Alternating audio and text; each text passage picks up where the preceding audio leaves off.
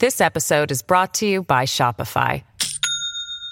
Do you have a point of sale system you can trust, or is it a real POS? You need Shopify for retail. From accepting payments to managing inventory, Shopify POS has everything you need to sell in person. Go to shopify.com/system, all lowercase, to take your retail business to the next level today. That's shopify.com/system.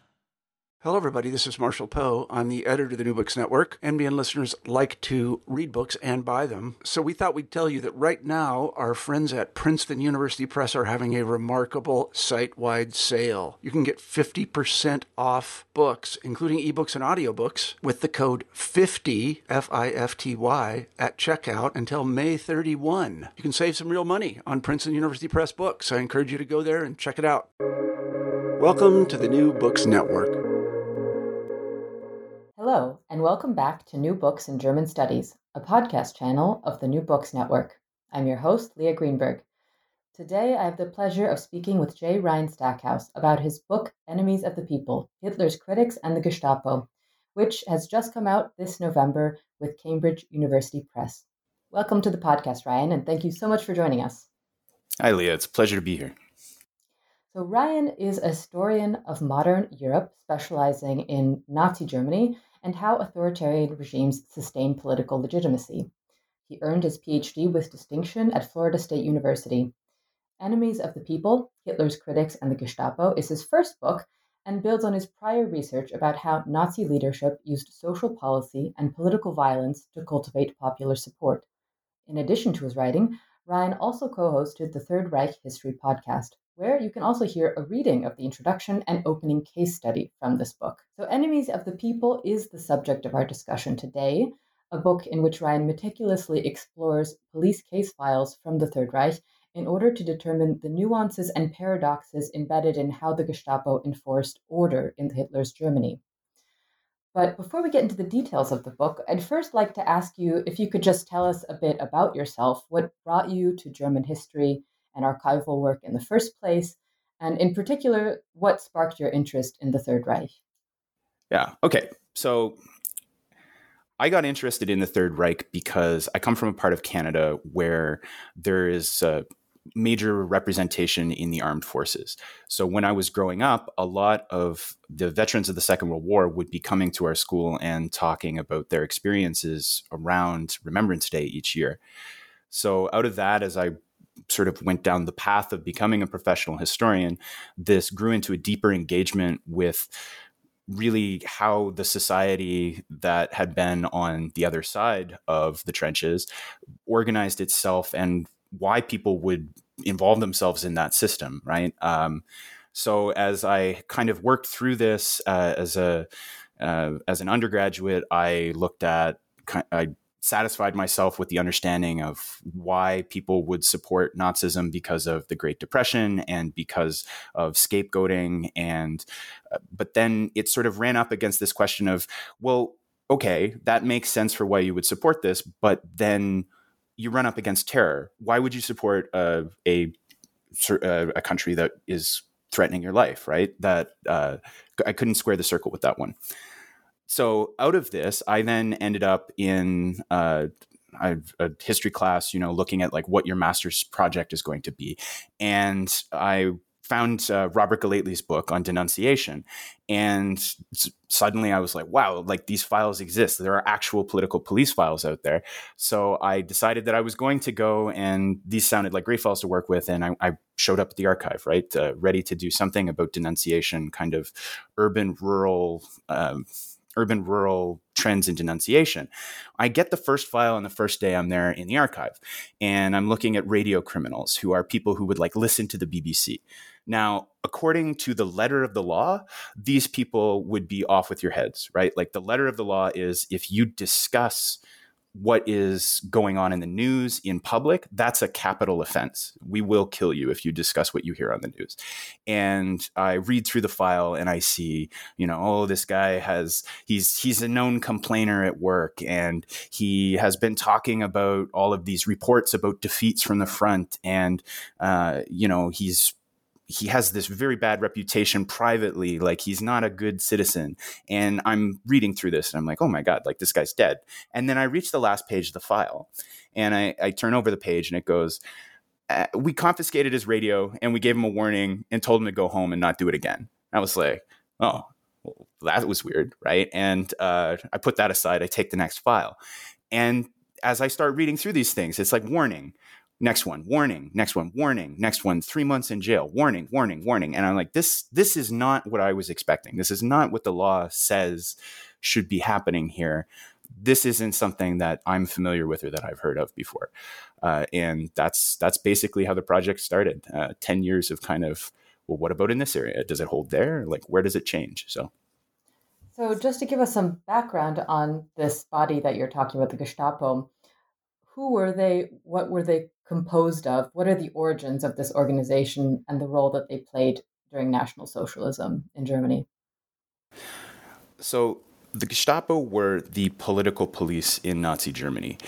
They grow out of the Weimar criminal police. Germany has a uniformed police service, and then it has an ununiformed detective service.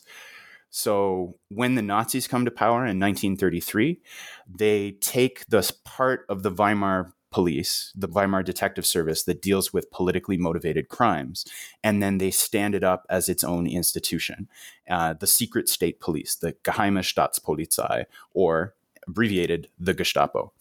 So the Gestapo then evolves over time. It takes on a number of different roles. So abroad, it often forms the leadership in the Einsatzgruppen. Key members of the security services will be involved in the genocide.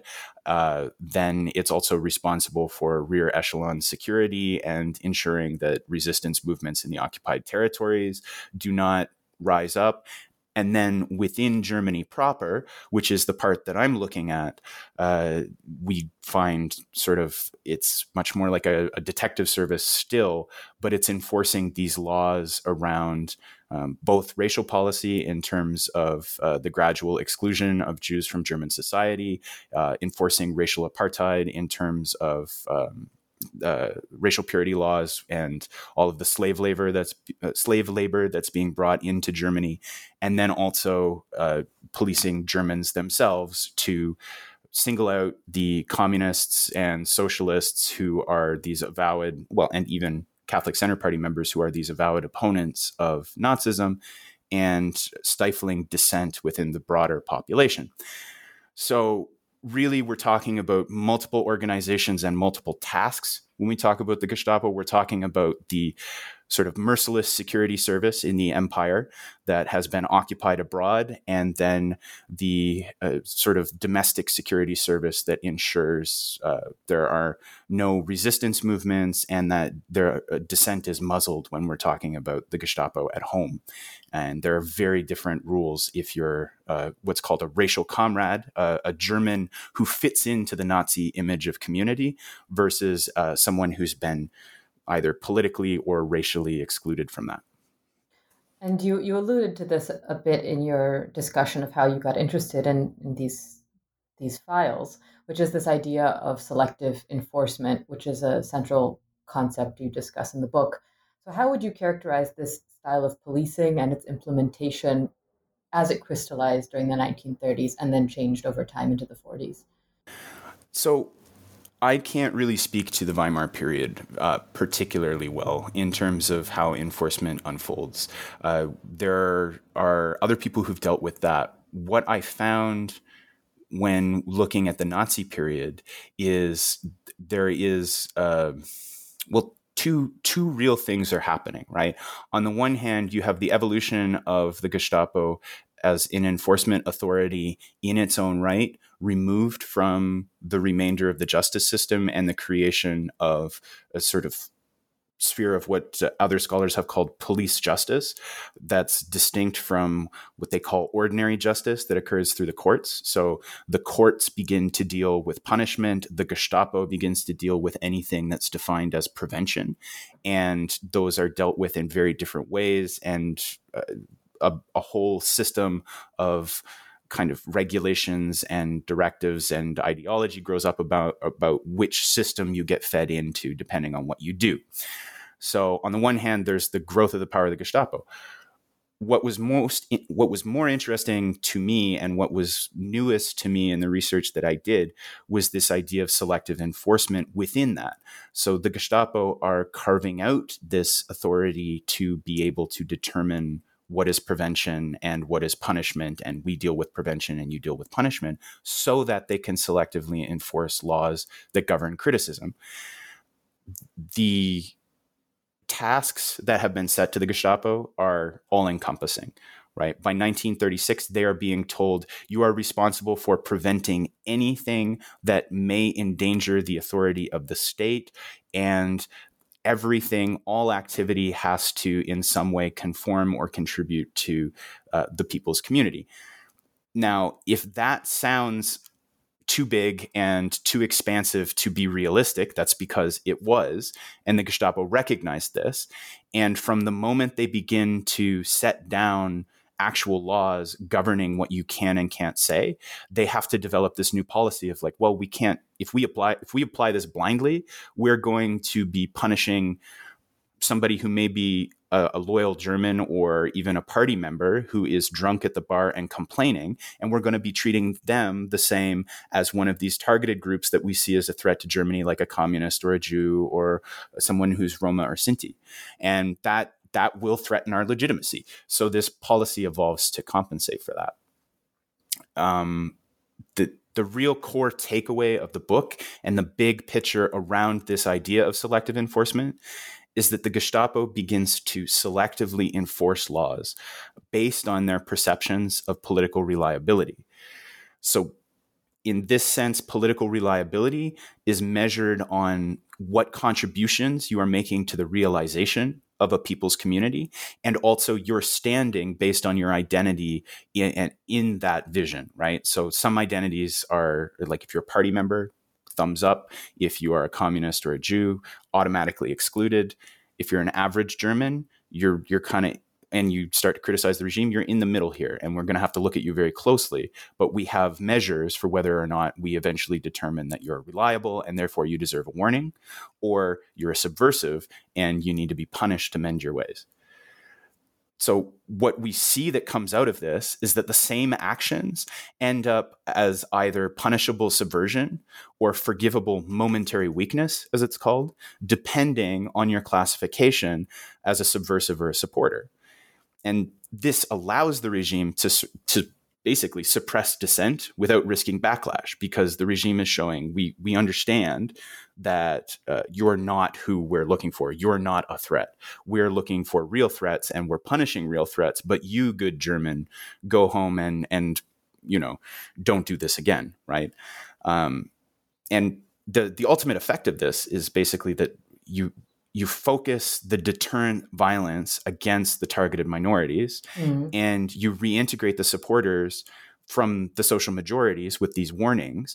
And because of that, you can even build support by linking the terror and the persecution of these minorities to the improvements that you're promising to the social majority. It's a very high level, kind of like the dynamics of it, but big picture, that's how you manage to shut people up without making them feel threatened. Indeed, and making those who sort of toe the line to sort of err towards the side of being part of the majority group.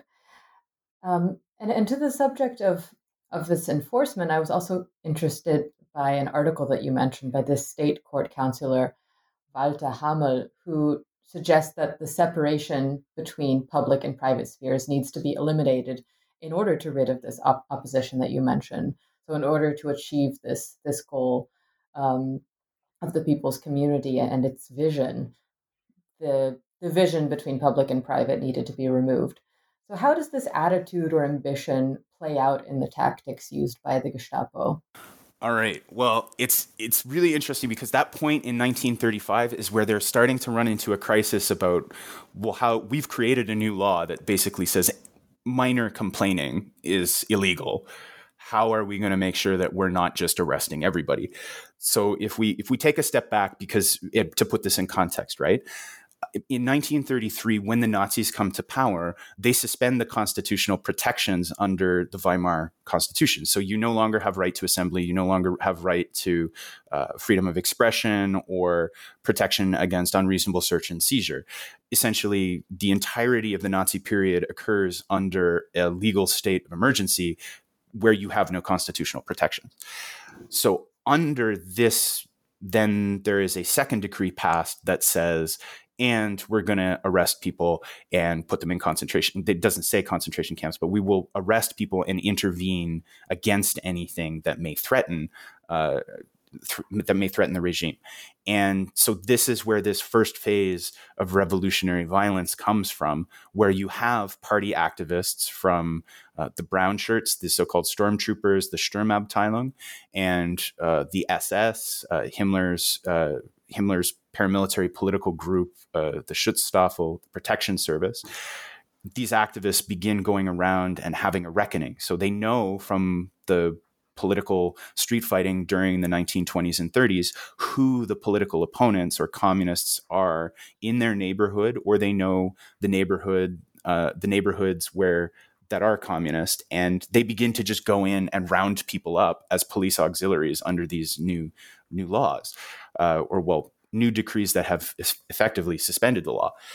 And this very quickly begins to culminate in a backlash, so that by early 1934, the Reich Minister of the Interior and Goering, the Prussian Minister of the Interior, which is significant, it's the largest province in Germany, and therefore it's also happens to be the one that sets legal precedent for the rest of the country. They're both really concerned that this activity by going around basically arresting people with impunity, reports of abuses in these camps starting to leak out, this will threaten state authority. And the population is starting to go, hey, we voted for you to try and restore law and order, and this doesn't seem like law and order. So in early 1934, they begin passing these new laws to try and, one, get rid of the camp system, and two, begin to formally bring criticism of the government under law, so that it's a criminal offense that is dealt with through the courts. Because if it's dealt with through the courts, fine. If it's dealt with by a bunch of activists who are reporting to who knows who and acting on their own authority, that is not, the public does not want this. So they go through a couple of different laws that they try and develop to do this. They end up on one that says basically any subjective opinion statement that criticizes the government, criticizes an individual politician, criticizes an initiative that they're making, or calls into question their competence or goodwill is illegal and punishable by prison. And that is basically all criticism of the government. Even all criticism becomes illegal. So when we arrive at this point where you initially talked about the article that Walter Hamels publishes, we've created a law that says all criticism is illegal, and we've gone around and we destroyed all the organized resistance. And now we're starting to look at, okay, well, how do we move into the policing of the rest of society and kind of, we don't want this criticism. We're reacting to it, but we can't lock everybody up. So Hamels' article is about laying a sort of theoretical legal basis for why that law is, in fact, based on an entirely new line of legal reasoning that's coming out of these emergency directives that have suspended the Constitution. And so what he says is, basically, any activity in the new Germany needs to, in some way, represent the organic, indivisible will of the people. Because Nazism is a popular movement, and because Nazism is concerned that it should be seen to be a popular movement that represents the will of the people, that means that basically, in our new society, our laws need to be about orienting people toward toward activities that advance the goal of community and advance this idea that we're all one organic unity that thinks and acts together. So Hamels gets very technical and he goes, hey, this decree, it suspended the Constitution. That means that you don't have this kind of liberal idea that your life is your own life. It's our new Nazi idea that your life is part of this larger collective. And if you are doing things in your private life that don't advance these collective goals, then that's not okay anymore. The liberal distinctions between public and private don't exist anymore. And so moving ahead, we're going to be enforcing laws on the basis of whether or not your activities support the realization of Nazi goals. And the big picture that they're looking at is this idea of establishing a people's community. That's the ideology that sort of gives purpose and shape to all of these initiatives in the background. My next question is then, with this idea of the people's community, there was, of course, this anxiety toward preserving it. So with the onset of the war, how did the way that the Gestapo operated change? And in particular, I'm interested in how did the renewed concern with the stab in the back myth from World War I continue to haunt the way that leadership operated? How did this stab in the back myth continue to rear its head? All right. Well, the stab in the back is really what is driving the idea that you do need to police criticism. By 1939, the regime believes that the reason Germany lost the First World War is not because of the British blockade. It's not because of the hunger winter of 1917 and the collapse of social cohesion as people are basically beginning to starve to death.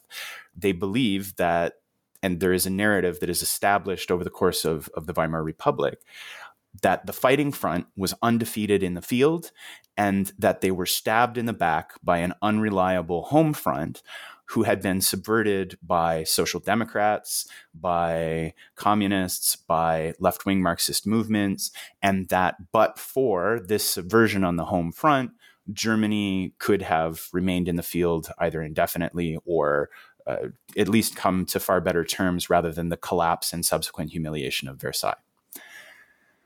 So with this core concept in mind, as Hitler begins to prepare for war, he finds it absolutely necessary that all discussion of defeatism, of potential surrender, be completely silenced. This is not something that can happen because look what happened in 1918.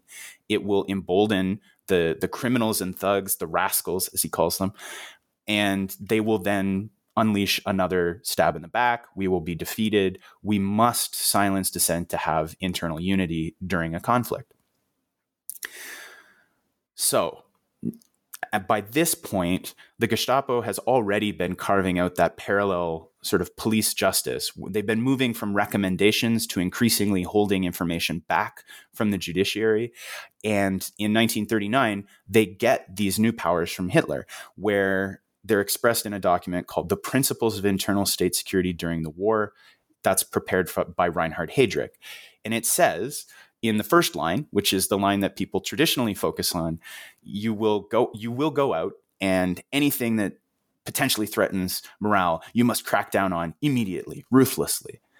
And then in lines 2 and 5, it then goes on to say, but if there's like some good reason why people would be criticizing the war, let's say they were bombed out of their apartment, or they had a brother who was killed at the front, or they had a son or a family member who in some way is caught up in the war, or they're suffering because of rationing and in some way struggling as a result of the war in a way that makes sense. And the term that they use here is actually psychological understanding.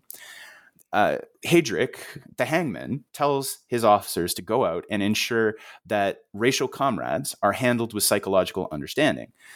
And he tells them, so shut them up, but warn them, educate them, connect them with their local party office, ensure the appropriate ideological oversight.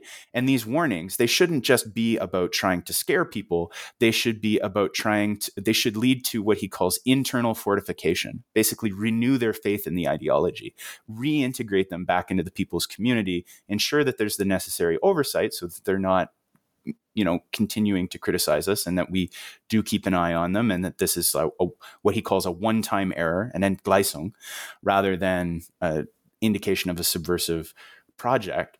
But the emphasis is very much on the idea that you should be reintegrating people to ensure unity during the war.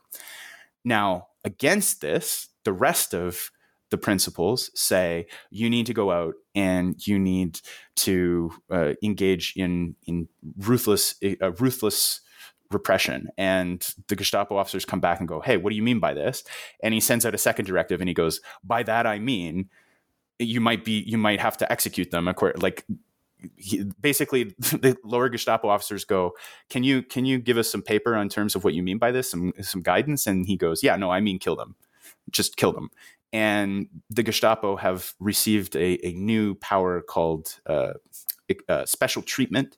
There's an interesting couple of cases where they exercise this new power immediately after the war, and there's an exchange back and forth with the Justice Department. But long story short, what ends up happening is that they gain this new power to execute people who are deemed to be such a threat that they need to be killed in the name of prevention. So again, this applies to these edge cases, these excluded minorities. And I keep using the terms majorities and minorities here. When I say majority, I mean 91% of the population. And when I say minority, I mean 9% of the population who were card-carrying members of opposition parties, or they belong to an excluded ethno-racial group, right? Mm-hmm. So these two very different ways of approaching it are captured in this policy document and then put into practice. And you see the Gestapo immediately begin to exercise control over most enforcement, resolving most of it with warnings, at least where criticism is concerned. And then it's kind of remarkable, because if you take the document at face value, line 1, the emphasis is very much on sort of deterrent violence. So there is this deterrent aspect to it as well, that the executions that do happen and the punishments that do happen should be widely reported as a way to discourage others from criticizing the government or engaging in these activities that might threaten national unity. But at the same time, the propaganda ministry is working with the Gestapo to write up the announcements of executions and punishments in a way that it shows, oh, look, this person was a communist, or this person was involved in this for years and years and years, or this person was targeting individuals and trying to influence a broader audience against the state. So on the one hand, they are deterring people by showing, if you do step out of line, there is a point that we will kill you. But at the same time, they're communicating, we are not focused on you. We're focused on these organized resistance groups. We're focused on racial minorities. We're focused on slave labor. We're focused on the groups that we have told you and came to power on the promise of dealing with, right? We're targeting the real threats, as it were. We're targeting people who are excluded from the community. So as long as you're within that, you don't have to worry, right? So again, it's very complicated and sophisticated in how they approach this. This episode is brought to you by Shopify. Do you have a point of sale system you can trust, or is it a real POS? You need Shopify for retail. From accepting payments to managing inventory, Shopify POS has everything you need to sell in person. Go to shopify.com/system, all lowercase, to take your retail business to the next level today. That's shopify.com/system. Exactly. And that's also fascinating to me how this, the in-group is reinforced in its status as the in-group in terms of this potential for rehabilitation as a response to, potentially suspicious or subversive behavior. And I was also interested in your book, you talk about many case studies and about how different markers of identity or class, gender might affect the way an individual was treated. So one that sticks out in my mind is of this 15-year-old girl who was investigated because she wrote a series of love letters to a British pilot that were discovered, although she's ultimately found to be a, quote, an early bloomer, unquote. So this offsets her treasonous suspicions. So based on this and the other examples that you looked at through your research, I was wondering if you could tell us a bit more about how different aspects like gender and age and class affected the way in which Gestapo handled potentially subversive behavior. Yeah, so Maria is hands down one of the weirdest cases that I came across in the course of preparing this book. But as you point out, there's this great story whereby she has an imaginary romance with a British pilot she reads about in a magazine. And then the Gestapo find these letters along with some stenography notes that she's taken home from work and begin to think that she's been recruited by a Romeo parachute agent to spy on the German arms manufacturing industry where she's working on her work year. So the key point, though, that you raised in the way that the Gestapo ultimately views her is as essentially a silly young girl. So gender begins to play a real role in who is political and what is political and therefore what is punishable, right? And these gender prejudices really do begin to shape enforcement from the outset. So there are a number of mitigating factors like this that can shape whether or not the Gestapo will view your actions as political or as somebody who is apolitical and therefore not acting as a subversive. You still will need to be warned and educated that, hey, you can't say things like you just said, but your actions will be essentially treated as an apolitical mistake, and you'll be corrected, right? So one of the big ones here, and that's fascinating, is the way that gender will overlap with prejudices around politics, right? Because we talked about the targeted minorities. If you are a woman, you're essentially, because of the ideology of Nazism, seen to be an apolitical creature.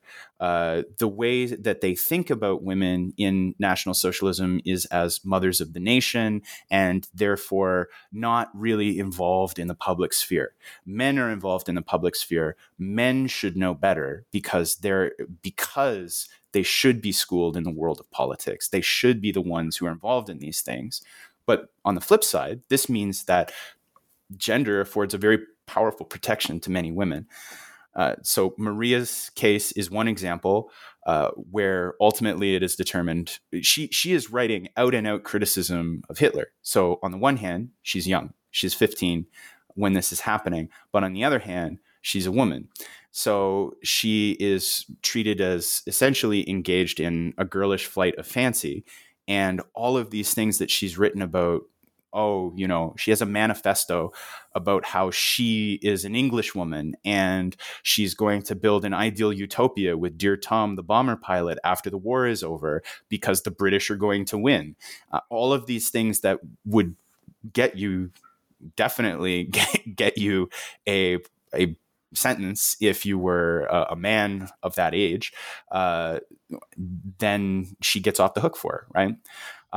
There are other cases where the husband will stand as a proxy for the political reliability of the wife as well.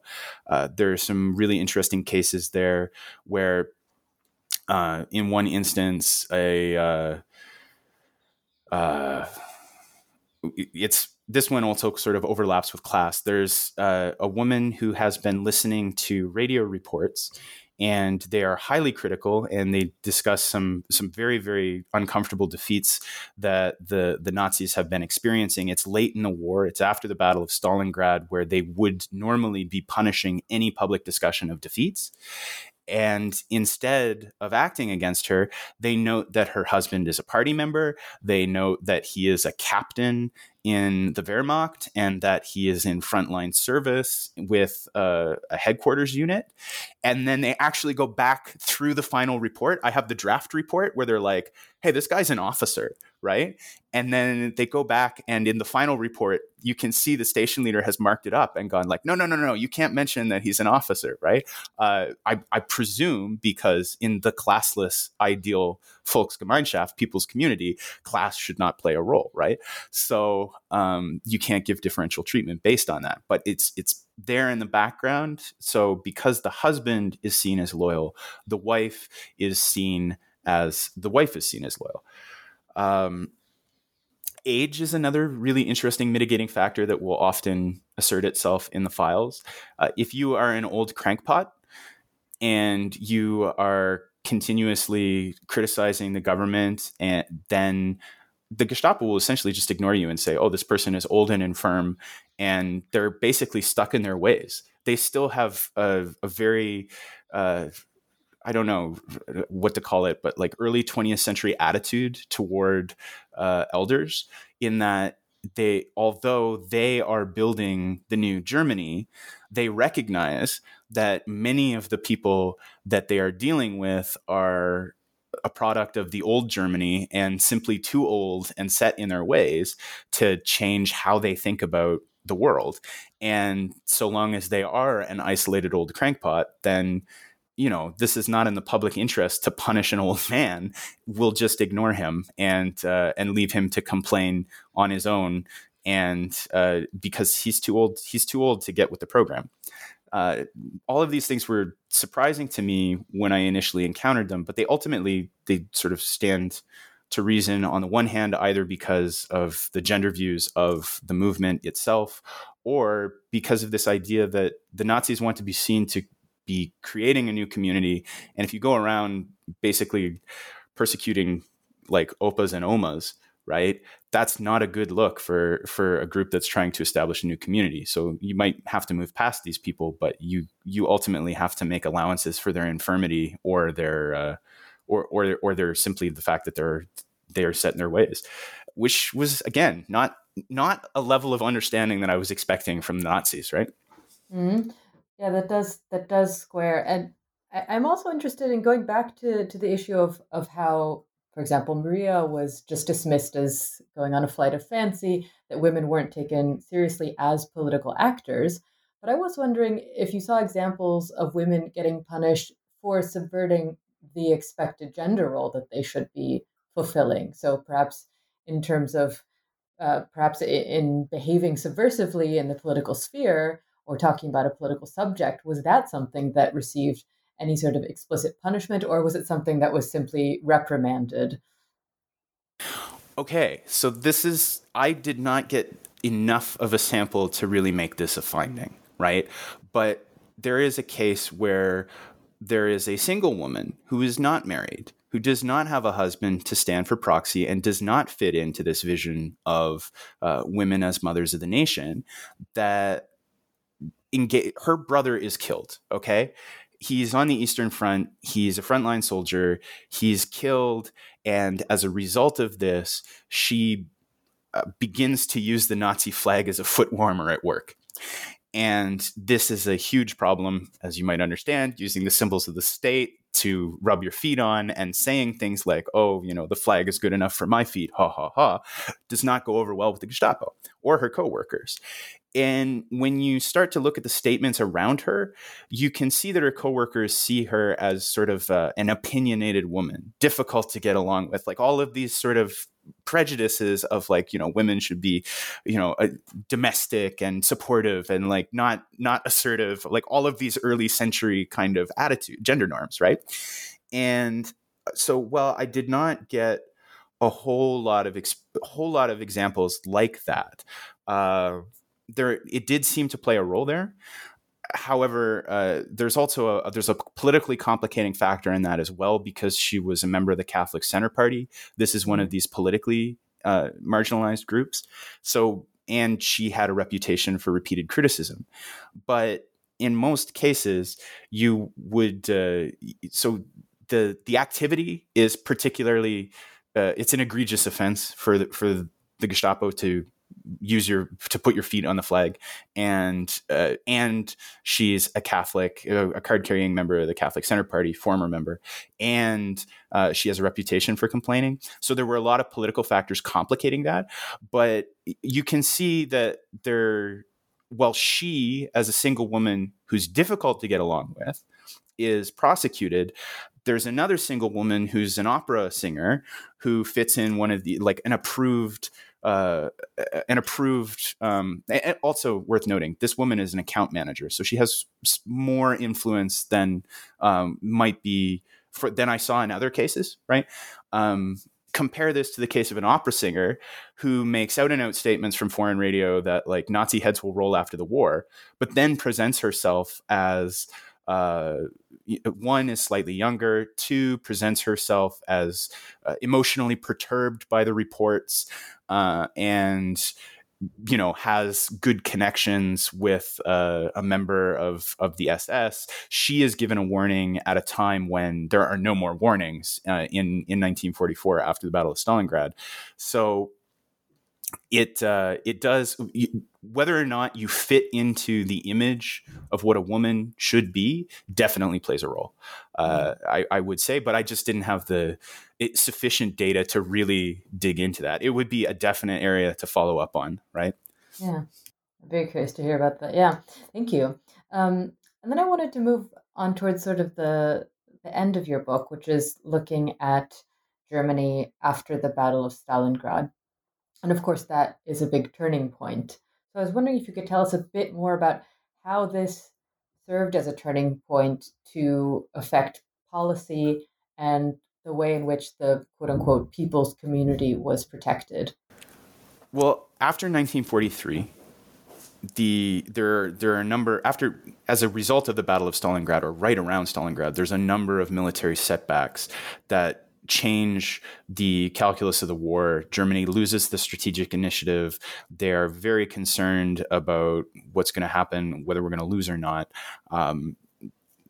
Other military historians can cover that for you in greater detail here. The tie-in with society from the War and Society piece there is that all of a sudden slave labor rebellion becomes a great concern. The priority one, like Hitler sets aside an entire elite tank battalion to crush any potential slave labor uprisings that may occur as a result of this shift in the fortunes of war. So all of a sudden, the Gestapo go from their top priority being the suppression of dissent during the war to prevent the stab in the back, to policing what at this point has become every 10th German worker is a slave laborer that may potentially serve part of some kind of fifth column. So what you see ends up happening is, on the one hand, the Gestapo turns their primary focus away and the caseload for opinion falls off a cliff. But it's not because opinion and dissent is not policed anymore. The authority for that policing is simply delegated down a level to the party. From what I was seeing, far more reports start to come up through the party system. You start to see an auxiliary policing role taken on by party functionaries.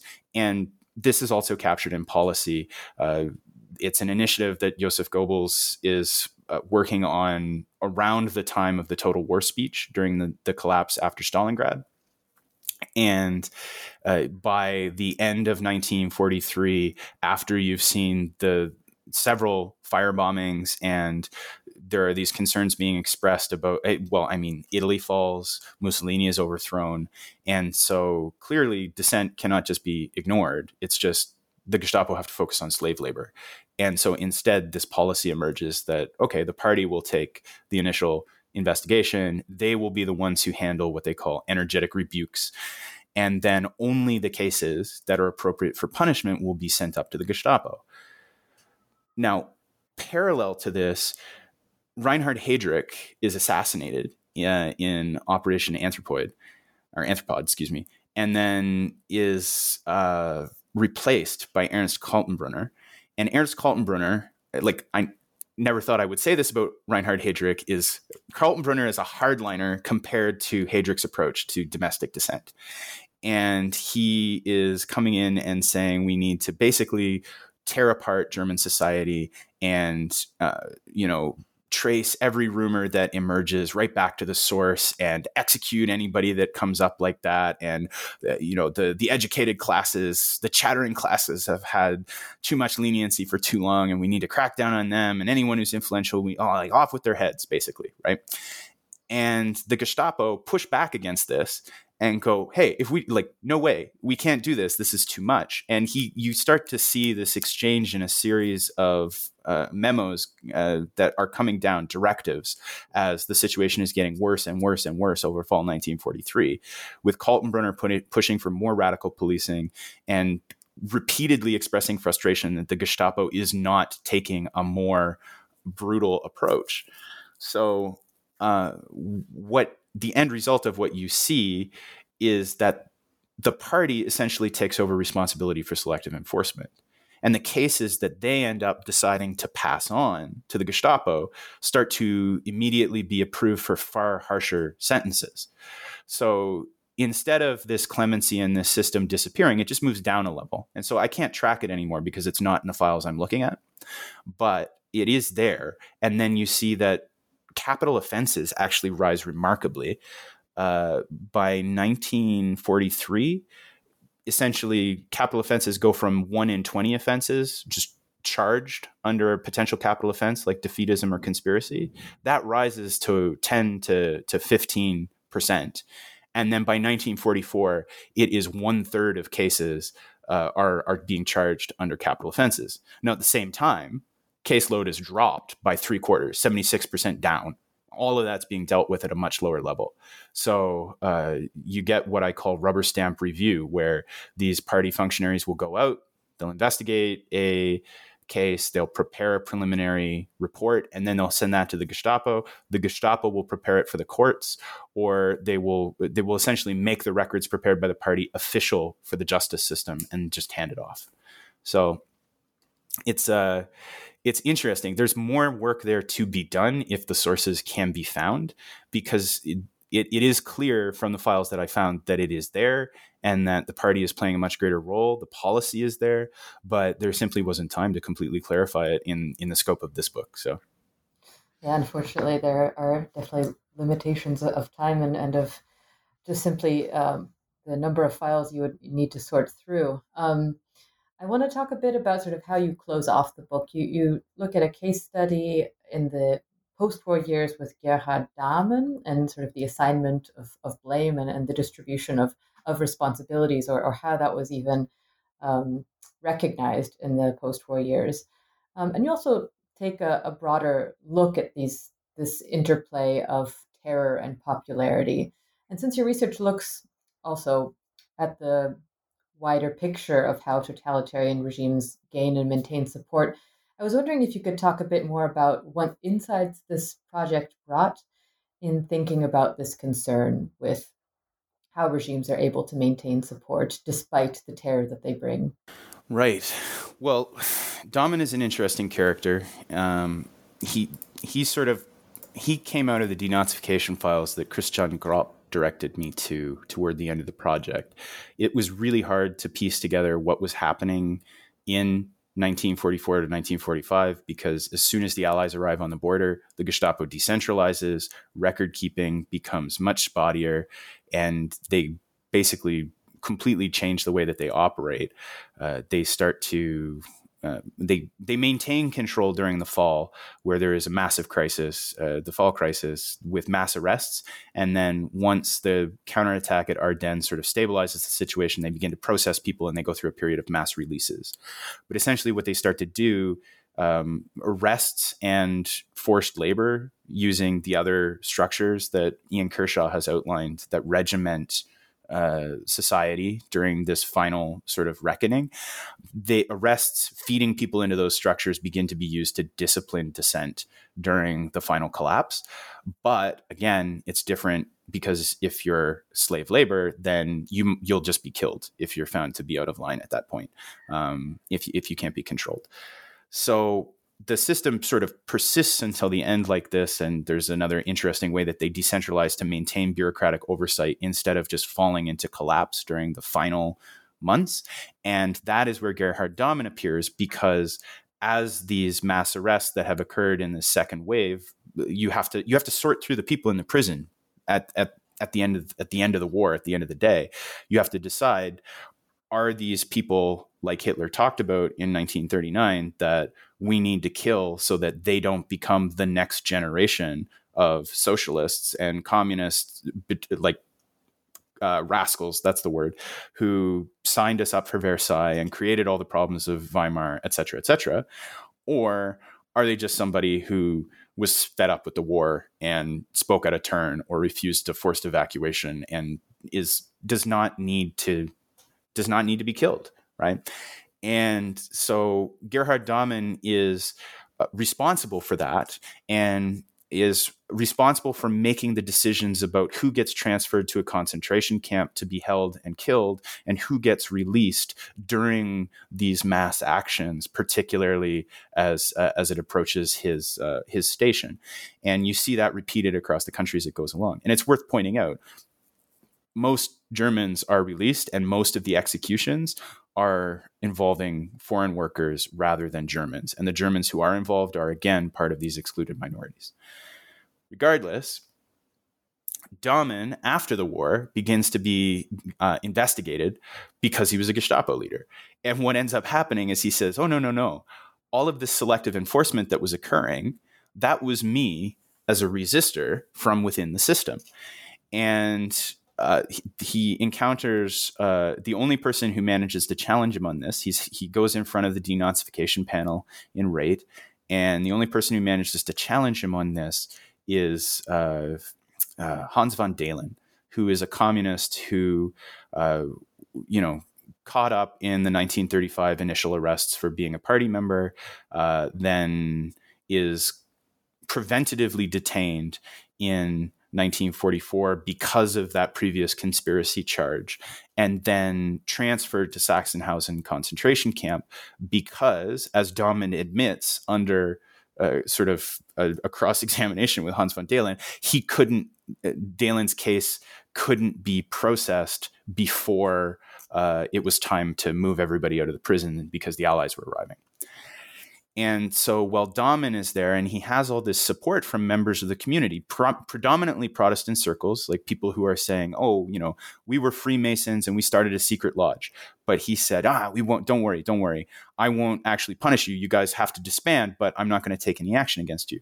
Or a former school teacher whose son becomes involved in anti-Nazi propaganda. Dahmen intervenes on his behalf and goes, hey, like, here's what you should say, and here's what your son should say to navigate the system so that he gets a warning instead of being punished, right? He has all these character witnesses of cases where he has essentially basically just engaged in the policy of selective enforcement. Here's a valuable German who's primarily who fits our image of what a racial comrade should be, and here's what they need to say so that they get a warning and they get released. And Hans von Dahlen, who is caught up in because he's one of these minorities at the end of the war, is not processed and is not released and gets sent to a concentration camp. And so he calls out Dahmen on this in the middle of a panel in a post-war investigation, and it's some real high drama. Like, there's another point where a woman breaks into the room and is like, you beat me, and like you did nothing, and the officers abused me, and he basically dismisses her, and then her husband comes in, and they have to be taken out of the room. And it's a real, these denazification panels could be very tense, because you have the persecuted confronting face to face the people who were responsible for feeding them into the system of terror. What's remarkable out of all of this is that Dahmen's portrayal of what he had done, of all of these selective enforcement decisions that he had enabled, he manages to present that as resistance from within the system. And he manages to convince a panel of that includes communists, socialists, Christian Democrats, and then like national liberals, basically everybody who was targeted. And it actually requires the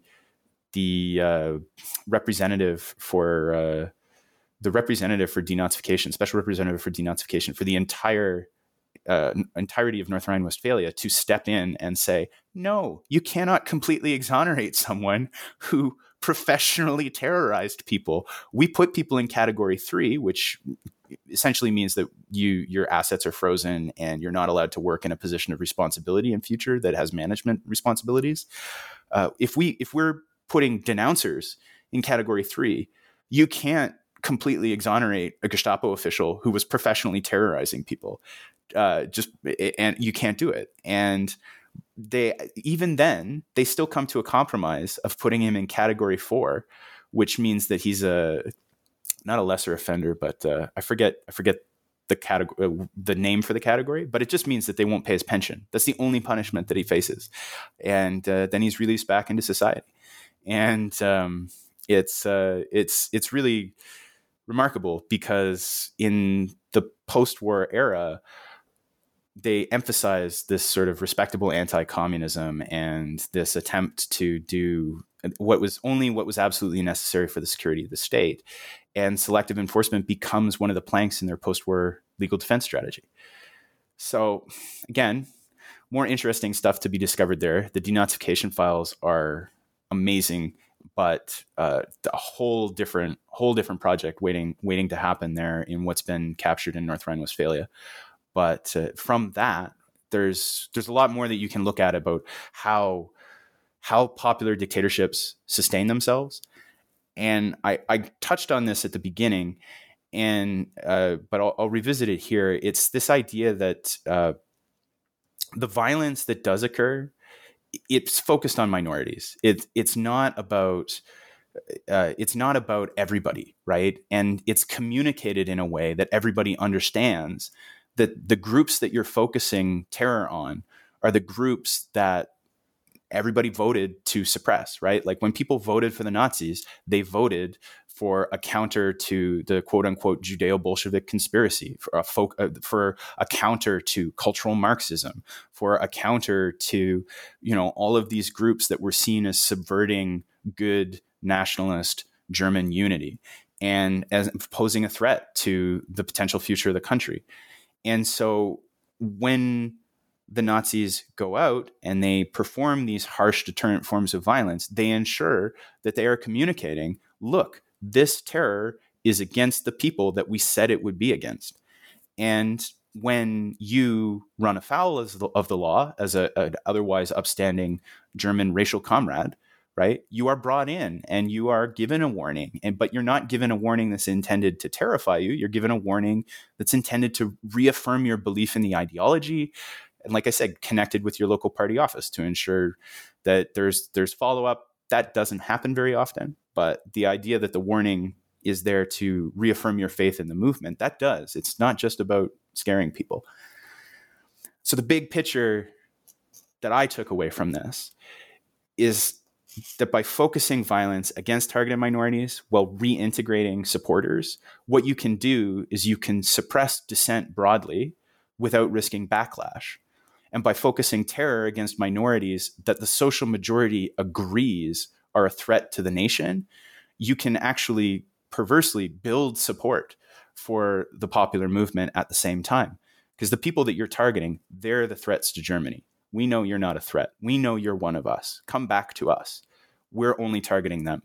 And so you deepen the lines between the in-groups and the out-groups, and you link political persecution to the realization of political promises. And that is the evil genius of selective enforcement.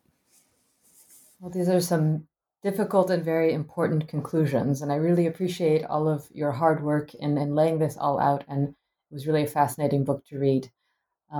But before I let you go, I know I've kept you for a bit, I wanted to ask you what you're working on next. You gestured towards some new projects that perhaps need to be done, but I'm wondering what's next on the docket. As of right now, there is a chapter in Final Proofs phase with John Mikhailchik's edited collection on the annotated edition that the Institute for Contemporary History released of Mein Kampf. And so I've co-written a chapter in that with Nathan Stoltzfus on how the use of political violence as a communication strategy in a contested monopoly of violence is used to build support for mass movement. So there's a lot more in there about, again, how the Nazis understand the psychological framework about how they frame violence and how they portray violence to the public in ways that build their popular support. So I encourage you to check it out. It's coming out soon, and there is a lot of other really great work in there. So it should be interesting to read, hopefully. Great. I look forward to reading it. And I want to thank you so much for joining us today, and looking forward to reading all of the new material that's coming out. Thanks, Leah. It's been a Thanks, Leah. It's been a pleasure. And great to be on the other side of the microphone. Thanks.